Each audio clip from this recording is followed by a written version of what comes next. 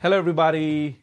I'm KP, your host of the Build in Public podcast, and I am super thrilled to have Oliver, aka Olly from Senja, joining us all the way from London. Welcome to the show, Olly. Thank you. So, for folks who may not know much about Senja, they're hearing about it the first time. How would you describe it, and how long have you been working and building this product? Yeah, so it's a platform to collect, manage, and share social proof. So founders, creators, freelancers can sign up free. They can create a form to collect video and text testimonials. They can go into Senja and see all of their testimonials in one place, including transcriptions of the video testimonials, tag them, whatever else. And then you can share them, and you can share them as these really cool looking widgets, probably the sexiest widgets of anyone in this space. And you can also share them as images, videos, and walls of love. So nothing groundbreaking here, but we think we're executing it at a higher standard than most other people in the space. And we're pushing hard to grow the business, grow the revenue, and improve our customers' happiness and success. I can co-sign on the last part for sure, because Olly and I exchange DMs almost every 2 days, every 3 days.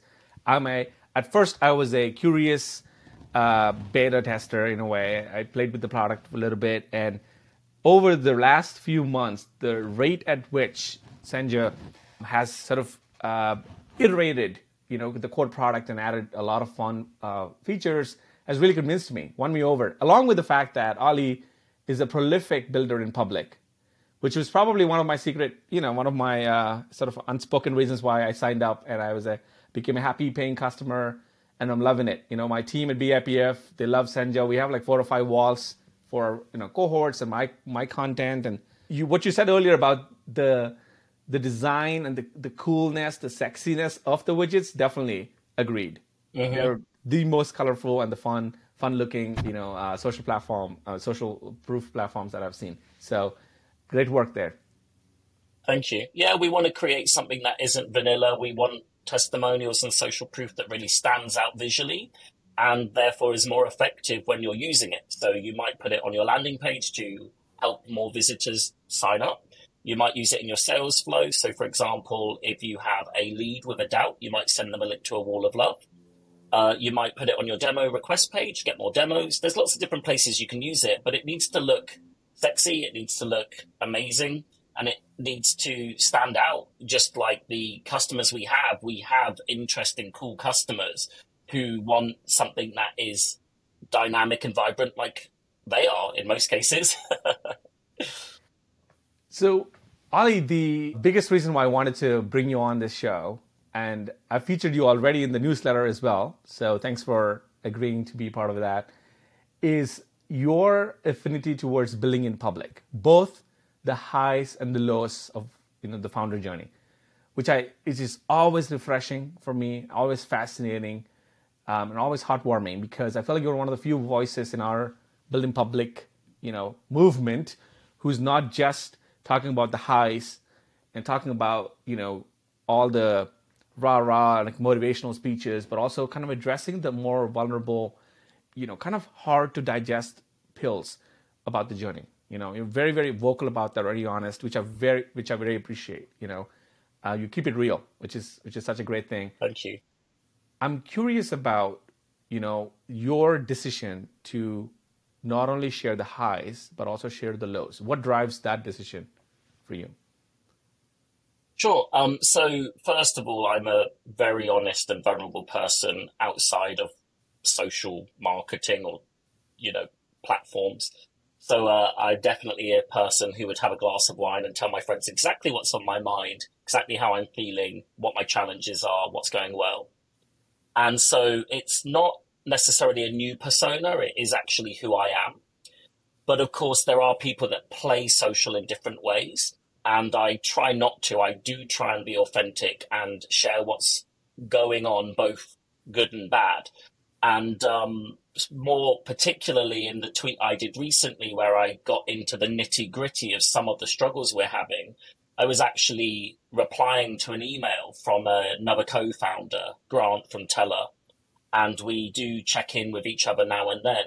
And I just thought, fuck it, I'll put it online. And it's radically transparent. It basically could be read as, we're failing. But actually, I think part of me does have a deep confidence in what I'm doing and therefore wants to share that we are in what I would describe as a difficult spot. And who knows where we'll end up, but I still feel deep down I'm on the right path. And I feel like sharing that will be really fun later on when we look back, and can also be great for other people. And And the that response blew that up. people, Let me tell you, as yeah, people who haven't seen this, I've seen that. I've responded right away, I think, in your DMs and said, thank you for sharing this. It blew up on Twitter in a good way. And I think thousands of indie hackers felt seen, felt validated, felt like, man, thanks for saying the truth.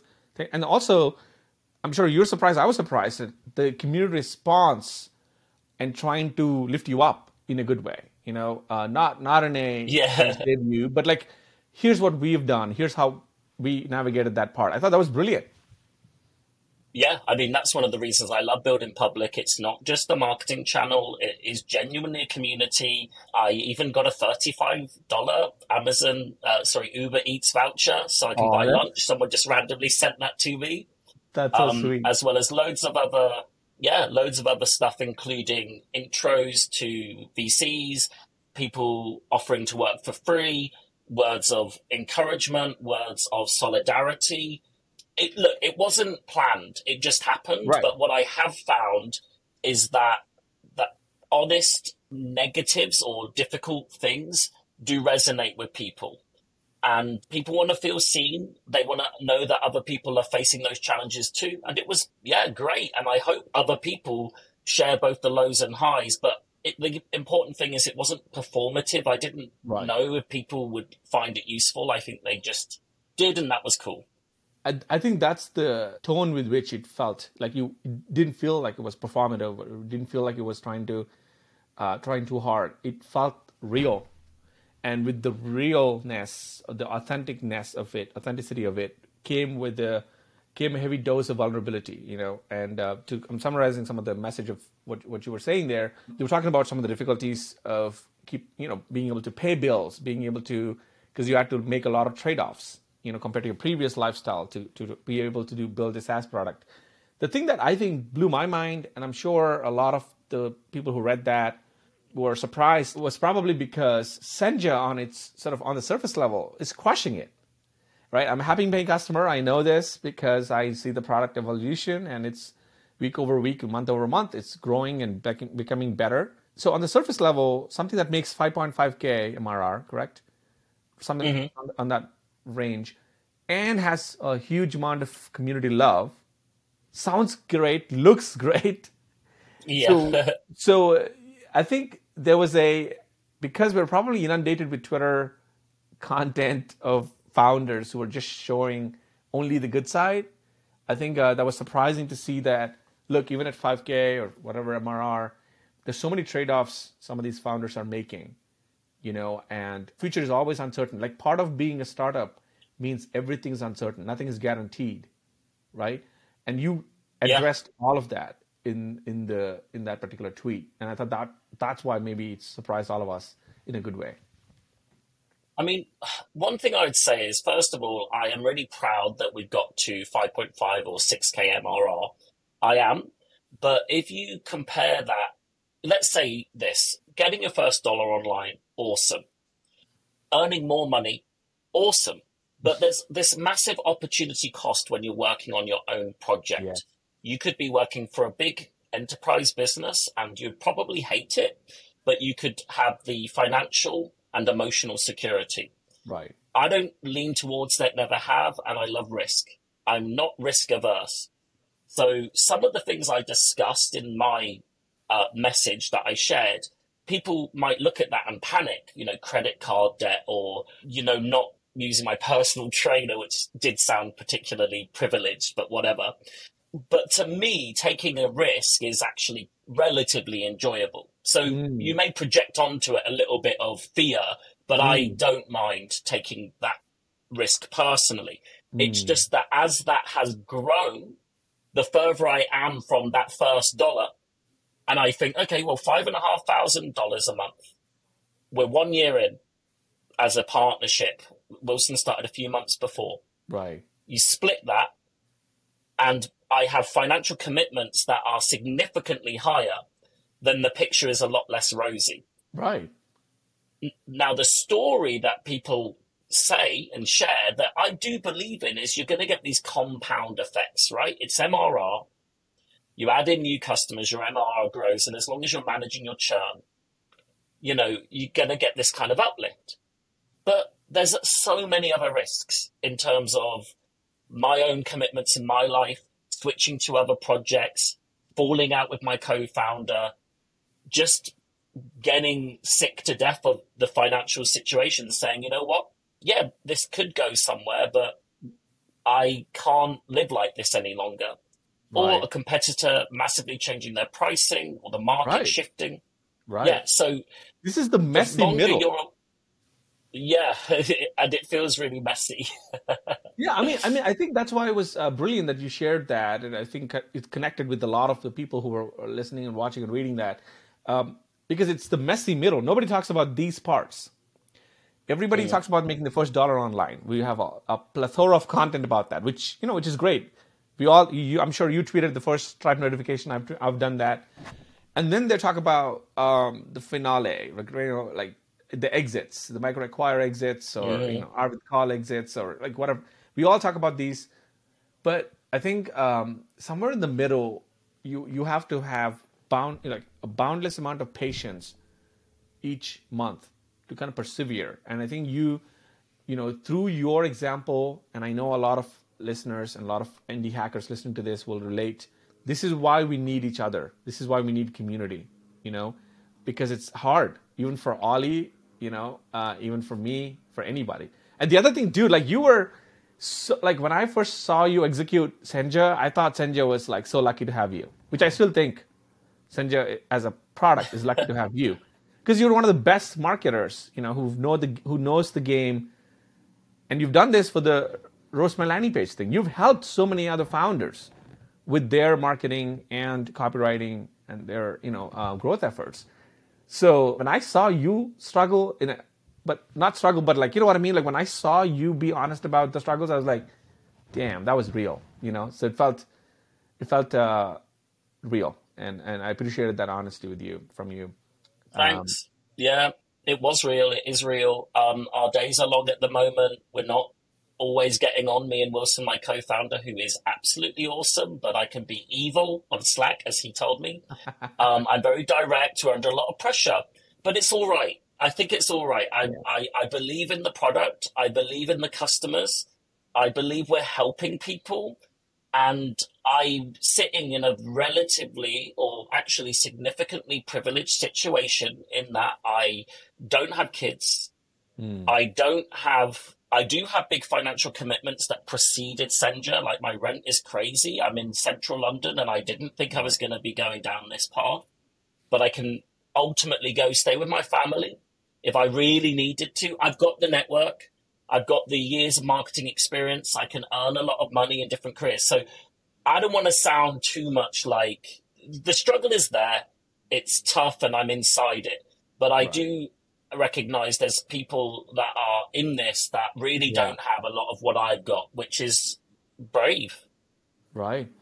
The other thing I wanted to ask you was, so apart from this part, I'm sure there must have been some lessons that you learned about building and growing SaaS compared to the Olly who just had his first customer. What were some of the non-obvious lessons going from the first $30 you made, the first dollar you made with Senja? I mean, since you arrived, of course, because Senja precedes you, I think, right? Wilson built. Do you remember when you arrived and when the partnership began? What was the MRR at that point? 0. Oh, okay. So it was basically you guys started working together and then started making money. So from there to, let's say, the first customer to today, 5.5K MRR, what were some non-obvious lessons for you that you learned? Okay, I've got a few. So I am a marketing consultant, or in a previous life I was. I did Roast My Landing Page. I also worked on an hourly rate with a bunch of different clients. And often I would focus a lot on tracking and analytics. And the more I work on Senja, the more I think, why did I tell people to do that? Because qualifying where someone came from on your product is so difficult, because you can use tracking like Posthog or Google Analytics. You can ask them, you can check various different things, and everything comes up totally differently. And the scale we're at, I wish we hadn't spent so much time thinking about it. Instead, just spent that time talking to customers, trying to get connections to the people that connected them to us. So that was the first thing. It's like, maybe spend less time in the tools. If I'm hearing you right, you're saying it makes sense at like Adobe and Apple level, like enterprise level, where you can, really map out the customer journey of how they've signed up. But when you're a startup, early stage startup especially, wasting time on optimization of the funnel or tracking of that is not that useful as opposed to talking to customers, yeah? We like to know if people are moving through the funnel. Right. But sometimes we get so stuck in how much analytics data we've got, and we're just analyzing it. What does this mean? What does that mean? That we're not executing. Yeah. So we'll spend an hour talking about different reports, setting up new reports. And I think, you know what? I could have emailed that customer in the time we're kind of looking at that. So one thing I would say is kind of stay in the customer success space. And customer success is really interesting because people talk about it. But I think people think that success is getting them to use your tool, whereas it's getting them to use your tool in a way that helps them and connects into their flow and helps them achieve goals that may well live outside your tool. So you need to show people not just how to collect testimonials, but how to actually add them to your website and then measure to see if those testimonials are help to increase conversion. You need to go beyond just how do I have success to implement your tool, and more how do I have success in terms of my business goals of winning more clients, getting more signups, closing more deals. So often I'll talk to founders and I'll ask, how do I use what your product creates? Say, for example, it's an outbound tool. I might say to them, like, so what do I do once I've pulled all the emails in? And they're like, well, you send an email. I'm like, well, what type of email? They're like, I don't know, like, write an email. We're like the lead tool, or we're the sending tool. We're not the copywriting tool. It's like, okay, but if you can't help me utilize your product and get me to success, then I don't feel like I can stick with this. I can't focus on this. I can't prioritize this. So we flip that and we try and do that a bit more with Senja, which is like, okay, what does success actually look like? And it's not just like they logged in 5 times. It's like they're growing their business. It's almost like you have to give the wand to the wizard and then get them to use the wand. Otherwise, it's just a stick on the floor. You're like, this is magical. Use it, and use it in like the 4 or 5 ways so that you can benefit from it, You have to like give them the wand, and you have to tell them the spells that get them to have a fancy new outfit or like make the person fall in love, right? Like, I agree, because that's what they want, Yeah, and you would be surprised that I think I was listening to on Lenny's podcast. There was Scott Belsky, founder of Behance, and was talking about how people are inherently lazy or busy, like are the 2 default states. I thought that was really brilliant, just to describe like the 2 modes that I operate in when I'm not the founder, when I'm the consumer. Even with Senja, when I signed up, I like, you didn't have to convince me because I loved the product, signed up, but then I was lazy. So you had to convince me to check in. I remember you sending me 2 or 3 things like, KP, you want the shout out wall, or you want this wall, or you want the wall of love, or whatever. And I was like, I was just busy. So combination of busy and lazy is what is, I think, almost a default assumption. You can almost guarantee that your customers are going to be one of the 2. So it's upon you to, not you, I'm saying, upon the founder to kind of, you include the spells and say, have you tried the spells yet, with the wand? So a lot of things we looked at was like, when is this person engaging with our product first? And how much do we support them at that point versus later on? So at first we considered that after someone signs up, it makes a lot of sense to send a series of emails, 1 every 5 days, the typical nurture type thing. Or you can call it like an activation flow. And then we started to think, well, look, if they're in our product right now, and they prioritized it right now, maybe they really want like a lot more as soon as they get into the product to point them to what to do immediately. Because 3 days later, they're priority list has changed. Yes. They're worried about their kids, or it's, Yeah. dinner on Sunday, Right. or they've got 5 other products or tools they're trying. And so we started to think, okay, can we get a few more emails over to them earlier, then wait a little bit, and then say, okay, well, you didn't play with this, what's going on? Can we use an enhanced onboarding flow to get more people to success? And can we just be there at the moment they want to be? So there's lots of testing that we do around that. Right. It's, again, very non-obvious. I mean, I've been building a couple SaaS products myself this year. I don't know if you've gotten a chance to see. There's 2 that I tried. One failed horribly. I sucked it up, tweeted about it too in vulnerability fashion. It's called Sponsor Soup. Learned a ton about it. Didn't enjoy it and realized that that's not my cup of tea. And then now I'm building Leaderbird, kind of like a gamifying, you've heard of it. So with that too, the same thing. People are so hyped on day one. They sign up and they want to achieve an outcome and they think the tool will help them there.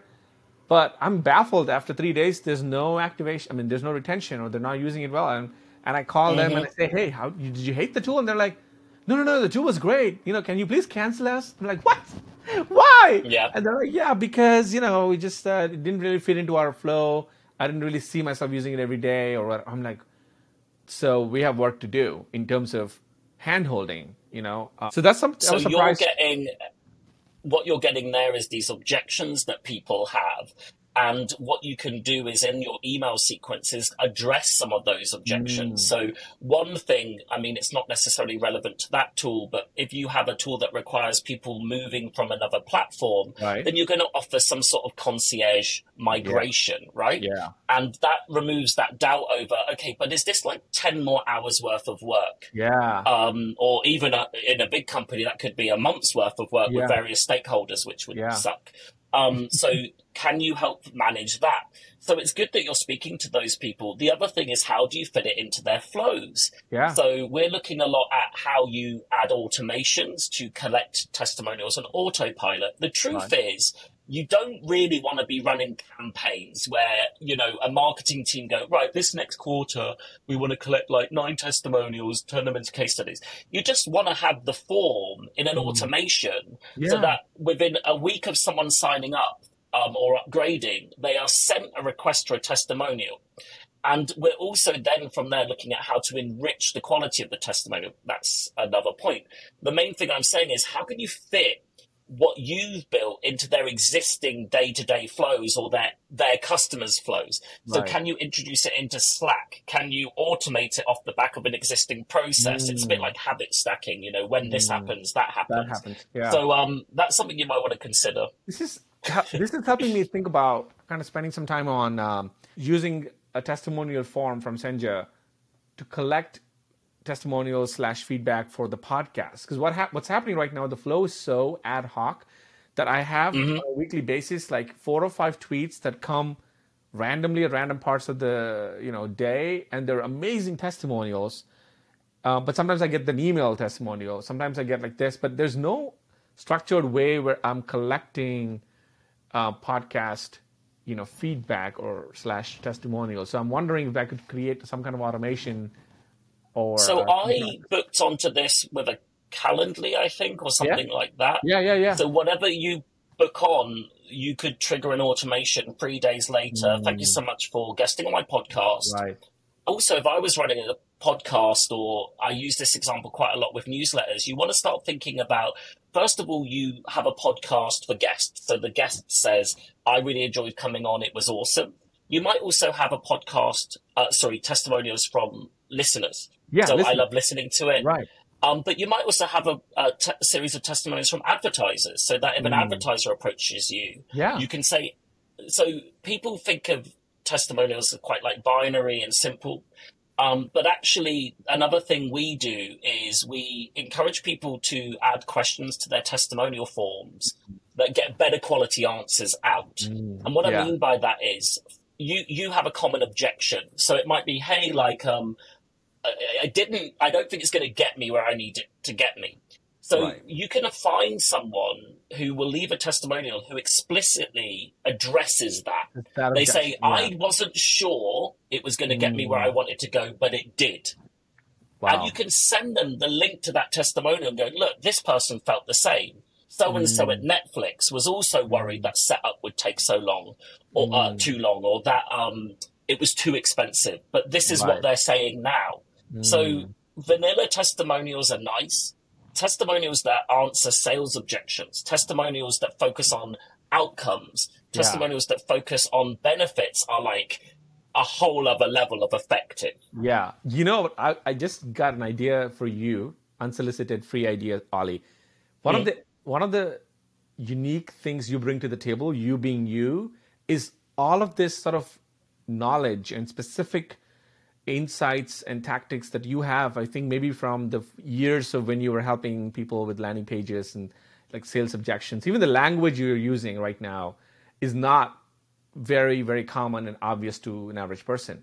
So what I Yeah. would love is if there would be a version of where you're doing a concierge for some upgrade tier in Senja, where you would help them with 1 hour training on how to get the most out of your testimonial setup Mm. with Senja, but also handle all your sales I mean, like design in a way where it helps your sales is one thing, probably a one-time fee or however you want to design it.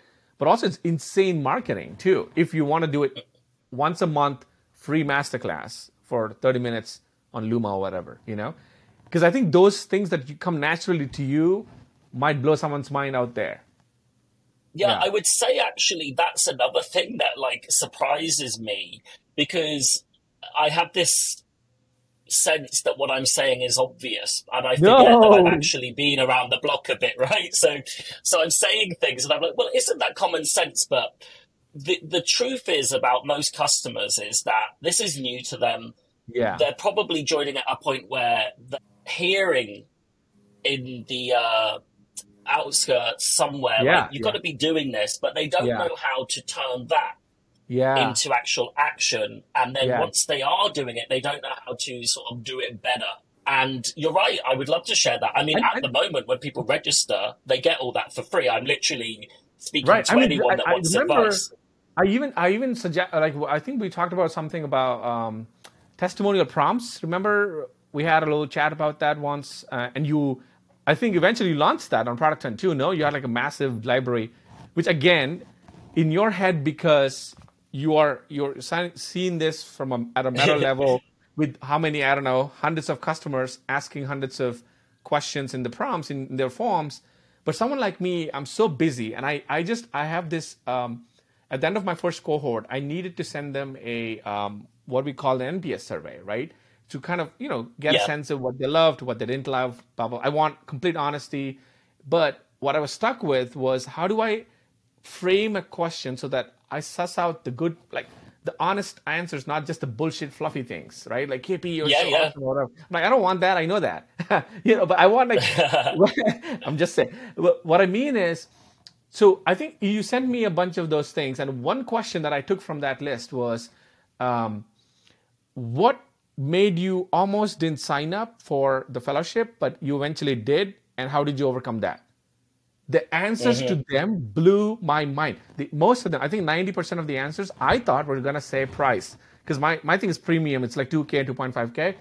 11 out of Yeah. 12 or 13, the answers was time commitment. They all said, KP, we didn't know if we would have 6 weeks of time commitment ready to join the thing. If we paid Yeah. some program 2K, 2.5K, we wanted to make sure that we were like present, taking advantage of it.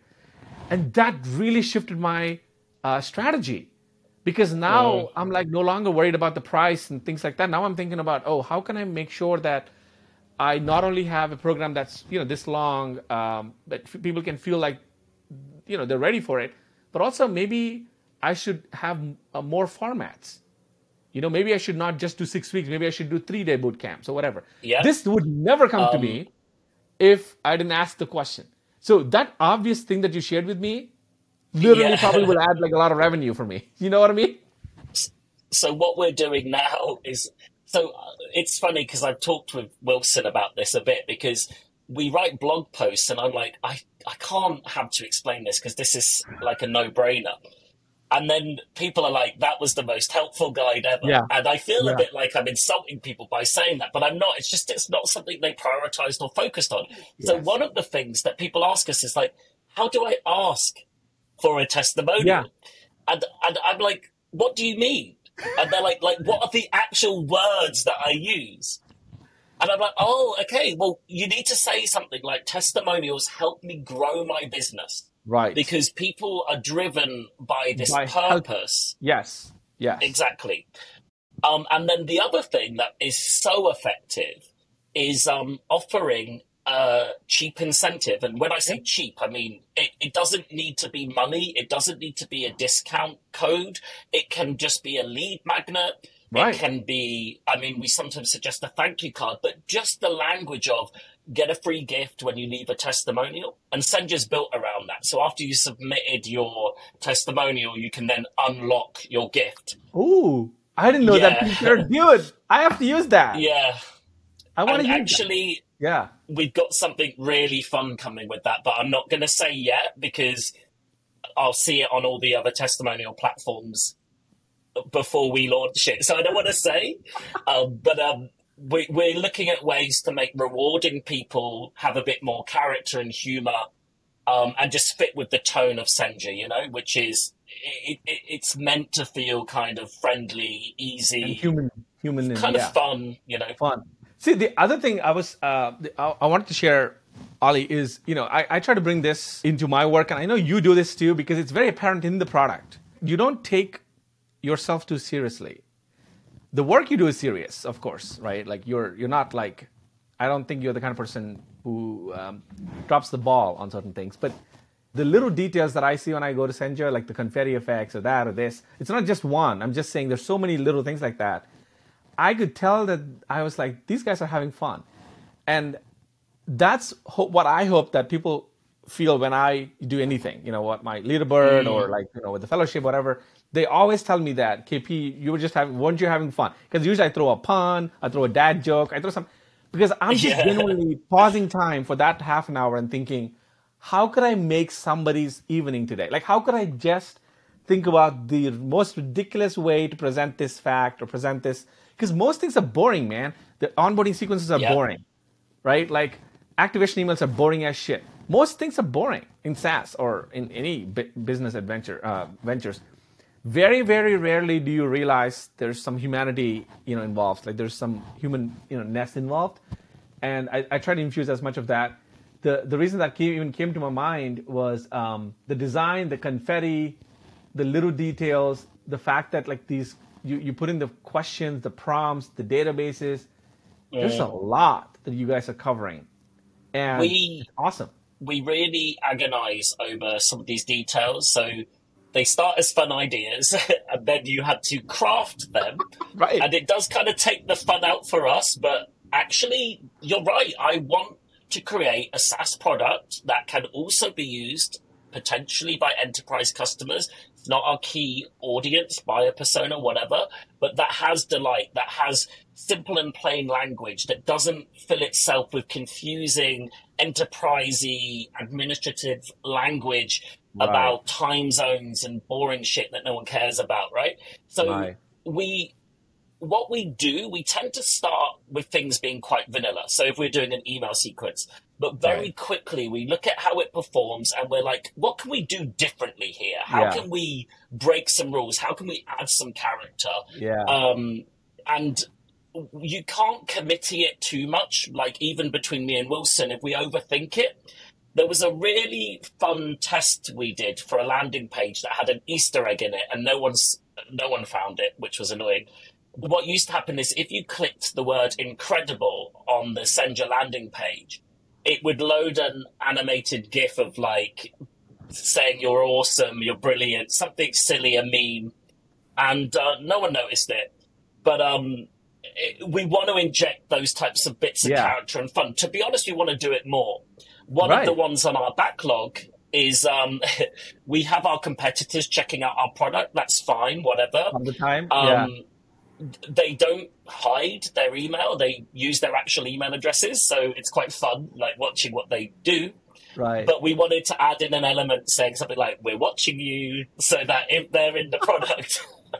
Just freak them out a little bit, right? Like Yeah. send them a separate email activation campaign or something. Yeah, exactly. So, or Like it could break be the like you whole could have so product, much fun right? with this. You could just say like you could take it to the next level. Say, hey, looks like you checked in or logged in to Senja from I don't know, like Leeds, UK. You okay? Somebody stole your phone. Like you could just make up dumb shit Yes, because yeah. you're taking what they're doing and turning it around in humor, right? That's another thing I actually want to And touch on. Wilson, Yeah. so I was just going to say, like, Wilson, what's great about him is I can come up with really ridiculous ideas. He just like, yeah, whatever. He is very, very laid back. And I Yeah. mean, he's 19, which not many people know. I also didn't when we met. He's super talented, but he is incredibly late. He's young. He's just like, well, let's give it a go. Let's see what happens. Like, we can always walk back from it if we go too far. I want to have fun. I mean, if I wanted to have a boring life, I'm not going to be a SaaS founder, Right. bootstrapped, no funding. I'm going to go work for I won't name a company, but I've done Right. it. I've been there. I've done it. I don't Yeah. want committee decisions. Right, Like, designed by committee and like sucking the soul out of everything. So two things I want to touch on. One, the slow growth of SaaS products. Something that like earlier that I asked a question about what was not obvious to you. What was not obvious to me, Ollie, has been how insanely slow SaaS grows. And I wish somebody told me this at the beginning. I mean, it doesn't change. I guess I would have still done the things I did, but it's so slow than what people advertise. Unless you had, I guess, once yeah, in a generation product, maybe like Slack, which I guess took off. But most products are, they grow very, very slow. And then when you factor in the churn, there's like 2 steps forward, 1 step back kind of thing.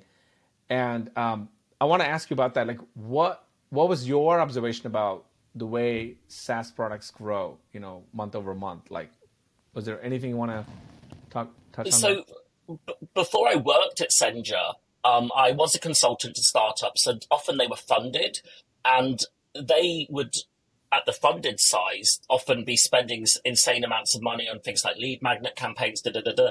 And I would go in and I would really be effective at reducing the cost per lead, filling that funnel, those types of things. But when I got into like a bootstrapped dynamic, and I started to realize, the advice that I was giving others that was mostly effective. I wasn't always right, but I definitely cultivated good cultures for testing and experimentation. When I got into our Senja and my shoes, back into my own business, I was just like, what is going on? This advice I'm charging all this money for is not working. And I mean, I was an incredibly well-paid freelancer. I was very lucky. I was earning £300-400 an hour. Right. And I had a few issues when I was a freelancer or consultant. One is that I overcommit.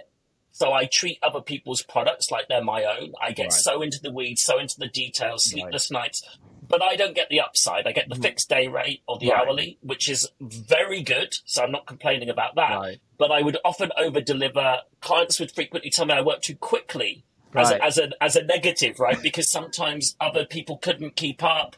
I'm also quite blunt, which created some issues too. I'm not 100% an arsehole, but I definitely speak my mind. I like to get things off my chest and move on. I don't hold grudges, which is good. But yeah, so that was an issue, was that I went from directing marketing campaigns that often had 10K to 100K, and in my biggest clients, £1 million budgets, to getting onto what I would tell some of my smaller clients, which is like posting on indie hackers and replying to unhappy customers. And that shit takes so long. Yes. You have to just keep doing it. We're not talking about 2 posts a day. We're talking about 100 community Nobody posts talks across a about week. this. That is why I wanted you to address it, because I feel like they make it seem like it's some magic bullet, like you just do 2 posts on indie hackers and suddenly you have 10K MRR. I'm like, Yeah. no. Yeah, I would love it. But there would be a lot more people doing 10K, 100K, right? When I first went onto Indie Hackers to roast my landing page, right, That was the original product I worked on, productized service. I did hundreds of free roasts where people would say, what do you think of my landing page? Yeah. And I would film a video or I would annotate an image. Yeah. And so much of that led nowhere. It Yeah. was thankless, and it was lucky that I enjoyed it. You have to enjoy it. You have to like the people you're helping, because if you don't and it's all fake and you're just doing it to get to that MRR, it really sucks even more than it sucks when you're working 20-hour days and you're still only getting a few customers. Right. So I enjoyed it, which made it bearable, but it was still not fun posting hundreds of comments of substance. Yes. Right? You have to give value. You have to say something interesting or useful. Right. Let me think. I mean, with the roasts originally, it was all about over delivering, which meant it would be a Saturday and I'd drop everything and do it. I've been able to calm down since then, but it was all about generating word of mouth. So I was making massive compromises. I wasn't taking holidays. I was jumping on everything. I was over delivering. I was burning my emotional sort of energy out on these roasts to give that good energy to generate word of mouth. So people don't really talk about that bit. We have done thousands of marketing tasks since we launched Senja. Thousands. Yes. It's probably a problem because we have danced around a bit too much and we're still trying to find the channels that work, but it's not what they tell you it is. You don't set up an email campaign outbound on a Friday and on a Wednesday. Like, oh my God, I wish, right? And there are exceptions, and we see those exceptions. We also see people saying it's an exception when it's not. And the reason I even brought this up, Ollie, is sort of got you off because I was sort of lost when I faced this as well. And when I had a full-time job and I was on deck and day one, I was advising founders and I was surrounded by founders. It was actually not as painful as when I was on my own in December 2022 and shit was constantly breaking and I was like panicking and nothing seems to be moving as fast as people advertise on Twitter. So I called Drew Riley, who's one of my very close friends. And Drew's like, at this point in his career, is making 7 figures, he's crushing it. And it's like, Drew, I need some advice. What the hell is wrong with me? And what the hell is wrong with some of the things I shared? And he said, okay, give me the list of things you shared. And then I shared like 3 things, and he said, wait, are those for today? And he said, no. I did 3 things in the last 3 weeks. They didn't work. And he said, he laughed and said, KP, I have failed more times in this week than you have in the last month. Okay. And you have tried in the last month. So he said, despite all of this grand success that you look at from outside or whatever, we're constantly failing. We still don't know what will work. So we're trying, 20 things a week, in terms of tasks, not like mega things. So his answer was, we don't do this shit because it's easy.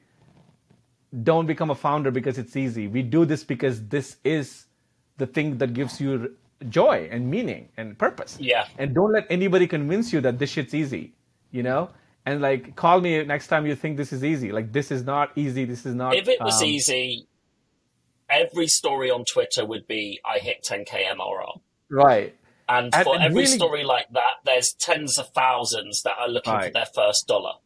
Yeah. And I wish it was easy. That would be awesome. If we're in on this like little secret. That is why, Ollie, I think it is a disservice if you are constantly selling some bullshit dream to somebody without showing, what it takes, right? I feel like that's what we were riffing on before we started this podcast, where there's a wave of these creators / founders who are selling this almost like get to 10K MRR, get to 100K MRR in like a weekend kind of situation. Or like get to be a creator, get to 100K followers like that. And I'm like, that is a disservice, to millions out there who are probably going to go take a leap and then they're not going to have a Drew Riley to call to who's going to ground them.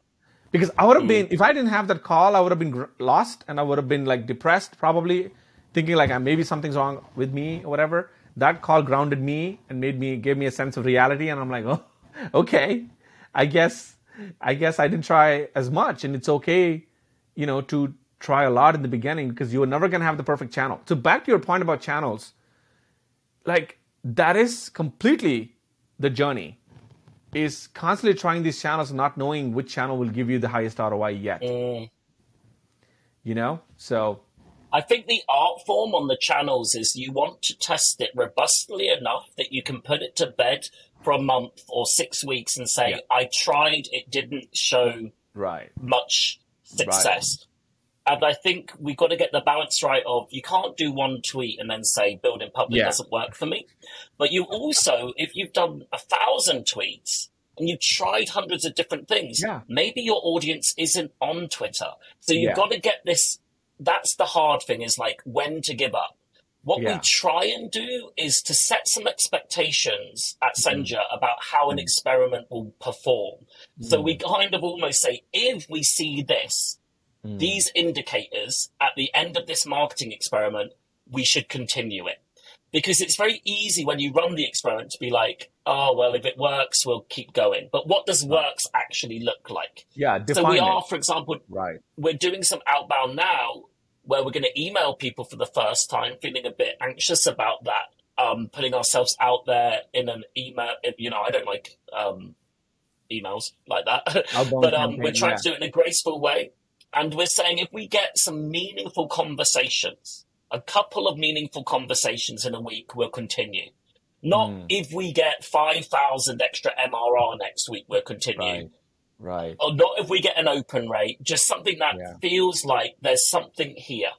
And then going back to your other point about the persistent stories on Twitter, which are getting harder to avoid around sort of MRR milestones, but without profit. Or about this kind of hustle culture, like booking 20 meetings, or I made like 100,000 in this period of time. And it's just shite. There are very few exceptions. Is that the British version of just shit? It's a variation. I mean, shite, shit, bollocks. It's nonsense. I think it's all of it. It's all of it. Yeah. I call it hustle porn because people love to read it. It gets them off, like they enjoy it. But if they took a long, hard look at what they're reading, or they did the smallest amount of research, I think pretty quickly they would be able to unpack it. But don't get me wrong, I fall for this stuff all the time. Like I sometimes panic Skype, or we use Around, but panic around Wilson, and I'm like, well, how is so-and-so doing this much MRR and we're doing this many hours, and are we missing the point here? And I think the thing that we need to be careful of is just simplifying things to a point where they just have no value at all. That apart from for the person posting it because they get likes and follows. As creators and makers and whatever you want to call us, we need to really amplify people that are delivering in terms of the detail, delivering in terms of the risks, delivering in terms of action points that actually work, in stories that approach things differently. I want to ask one last question. This is actually important about various niches, not just the social proof niche. You've entered a niche that's filled with a lot of competition. So I want to ask you two questions. When they see a niche filled with competition, is it a good sign or bad sign? How should they process that? Number one. Number two, that's about the starting point. Number two is today, day to day, how do you navigate when there's a lot of competitors around you? Do you think about them? Do you not think about them? Do you just focus on customers? What's your narrative? Yeah, so just to be totally honest, as we have been, Senja is a copycat of Testimonial.2. So Wilson created it based on that. And we saw it validated. I mean, I wasn't around at this point, but it was validated through that growth in the MRR. But we believed that we could create something different, that the market could support multiple players, and that we would execute to a higher standard. And I think, if I'm even being objective, I think we've done that. I do believe our product is superior, but I'm not trying to shit on anyone. I sound like an arsehole, right? But No. But we've always been upfront. Objectively, there's a lot of iteration and development that you've done. I haven't used Yes. testimonial.to since the first time I tried it out for fun. But I, as a happy paid customer for Sanjay, can attest that in the niche, yours is the most delightful, most fun, and the rate of development is, I think, faster. Again, this is not a knock on anybody else. I think they can all catch up No, 2 months no. down the line, and we We would have a different reaction then. So, and exactly. It's a marathon, not a sprint. right. I see Testimonial 2 and other players moving faster, and I love it. It's great. It serves the customer in the end. But what I would say is, like, we also just wanted to do our own thing, and we Yeah. try and focus on our own thing. For me, I approached Wilson because I looked at what he was building. I looked at the design execution and a little bit around the product. It was really bare bones, and I could feel a level of quality that I felt I could partner with this person. I could feel it through the product. As well as that, through roasting landing pages, I had already become an expert around what increases conversion. I've run thousands of A/B tests, and I knew how important social proof was to improving various parts of the conversion, the funnel. Right. So it has to be something you want to work on. You Right. had to want to work on it, because when you're in the messy middle, or you're pre your first dollar, or even when you're making $100,000 a month, but you're about to get divorced because you're working insane hours, Right. and you're locked away in your office, which I wouldn't recommend. And I hope I don't. I'm not married, but I hope I don't get there. But you need to be able to derive pleasure from serving that audience. So that's Right. one thing. So I would say other product, and by the way, Testimonial 2, there's like 100 other tools doing social Yeah. proof. That one people are familiar with because Damon does a great job building in public too. I'm Right. also blocked by him. But the main thing is, there's also hundreds of other tools. Like if Yeah. you go into like e-commerce, for example, you will find thousands of Shopify apps doing this. Right. So you're going to find something, unless you're some sort of genius who has some original research and has a way of changing the world and just needs an operator to deliver that, then it's probably been done before. So we're in the execution game. We're not in the ideation or the origin game, right? Ideation is great for marketing, for engineering as marketing and things like that. We can come up with lots of ideas like the testimonial question directory, like Nice. the examples. We're doing a lot of that. But I would say just build stuff and kind of like work out if you can make some money from it. But you need to know that if you start making money and you start serving customers, you're going to enjoy it. Because Yeah. I love our customers. I love how we're helping them, what we're helping them achieve. Yeah. So that would be the first point in a very long form. What was the second The part? second question was like day to day today, when you have a niche filled with so many competitors, do you like keep up with them? Do you Yeah, focus on? I love it when people are like, don't look at them, blah, blah, blah. Like, whatever. I'm literally crawling around their blogs at midnight being like, wow, that's smart. I'm going through their footers. I'm looking at their marketing messages. I am the worst. I literally spend hours looking at that stuff. But I love competition. I'm driven by competition. Yeah. It's not to copy their product. I try to get into why are they building that? What does that serve in terms of the customer need? Why have they prioritized that? I'm not there to say, you've got this, we need this. And within our product offering, from the product side, we're much more centric on our customers. But from a marketing point of view, I cannot help but look at things. And of course, I see things copied from me and I think, like, I hate it. Wilson doesn't care. I literally go into Slack, I'm like, you'll never guess what. And he's like, cool. I need to get back to the sprint. But I also don't like this line that people don't look at their competitors. I just, of course you do. It's addictive. With Roast My Landing Page, I had like word for word, design for design, copycats of my work. And there is a point when you just start to go, yeah, I can't look because it's too distracting. And we're kind of getting there now with Senja because we are so busy, because we're getting 5 requests a day in Canny for product enhancements and tweaks, in our feedback community. I can't do it, but I tell Right. you, I love doing it. I'm what's that called? Like, I'm a recovered addict, right?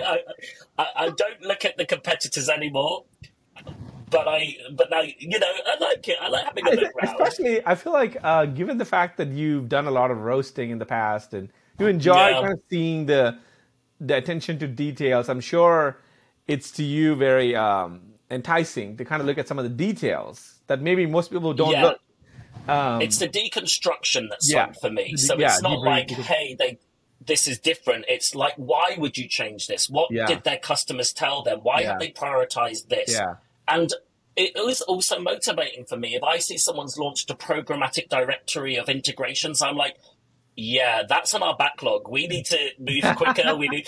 Um, I'm revealing everything here because that's But I very think specific. competition, like you said, seems like you have a quote unquote unhealthy mindset or obsession about looking at stuff, but also overall, I think the way you're looking at the space, looking at studying from other people and studying from just other landing pages, not just in the niche, I think is a healthy mindset. One of the things that I've learned is some of the greatest founders and the greatest athletes and the greatest musicians, they constantly study the craft. They're always listening to their peers and not so much to kind of judge them, evaluate them, but to kind of see like, okay, what's resonating with the audience, right? What Yeah. is the current trend in terms of what people are resonating with? And I think, And we're not just looking at social proof tools, we're looking at great products all the yeah, time. We're right, looking at their onboarding. We're looking at how they encourage and facilitate sharing. We're looking at activation. We're looking yeah, at, if you see a great product, I'll sit there and I'll deconstruct it, like various email tools with really interesting sign up and activation flows. So we're looking through them. Can we improve our activation flow? What can we learn from this? We also talk to customers. We also look at user recordings. We also look at analytics. We also use our gut and take risks, but it's got to be in the mix. And yeah. we also have wild ambitions. We are not, I love building public, right? I want to get to 10K, 20K MRR. I really do. But I Right. also want to go to totally new audiences for our product that live Mm, nowhere on Twitter. I'm mm, interested in how we can help all sorts of people collect social proof, not just testimonials. We're also looking at how we can help you collect your client logos, how we can help you collect case studies, how we can help you collect quantifications. We're ambitious. We are working hard to look at what right. everyone's doing and build something better. So it's not personal. I have a few sites I visit more than others, but broadly, it's not like we're just doing it to To like take the clone piss. We something. we Yeah, yeah, yeah, we don't want to clone anyone. If yeah. any, and we do sometimes look at, I mean, a lot of when we go in the product, which is the thing we really care about, I'm often saying, why did they do it like that? How can we make sure it's better in our product? How can we make that more intuitive? Why is there a dead end there? Why is that menu Mm, not clear? Why is it constructed in this way? Why did they use that word? I mean, I'm an attention to detail person and I obsess with these details details. but I use them to drive a better product and better Yeah, marketing for us, not just to roll around in comparisons. yeah. I think the other thing too, in the long run, I feel like, I'm not talking about the niche, but just talking about SaaS in general. I feel like you might Mm-hmm. be able to out story tell everybody else too, Ollie, because you have this passion. Like the thing that maybe will get you through the messy middle is your knack of being able to tell stories, even they suck, even when the situations suck, or even when even when like parts of being a founder sucks. I feel like the breath of fresh air of the fact that you're still a storyteller, is probably Thank what you. is probably what is going to get you through. Because that's also a skill. I think people have to understand that. Like just like how attention to detail is a skill, which when you can tell when some tools don't have it, you can easily tell that this founder or the team doesn't have the attention to detail. And the same way, I feel like when some tools are just SaaS tools, they're just boring. They're just they're doing the thing. But then there's the roller coaster ride of Olly Meakings, he's taking us through a whole crazy, Netflix documentary of the good, bad, and ugly of being a SaaS founder. So, with that said, I'd love to say all the best for the next few months and the next few years with Senja. Thank you so much for Thank being you. here, and appreciate you. Cheers. Appreciate you too. Thank you so much.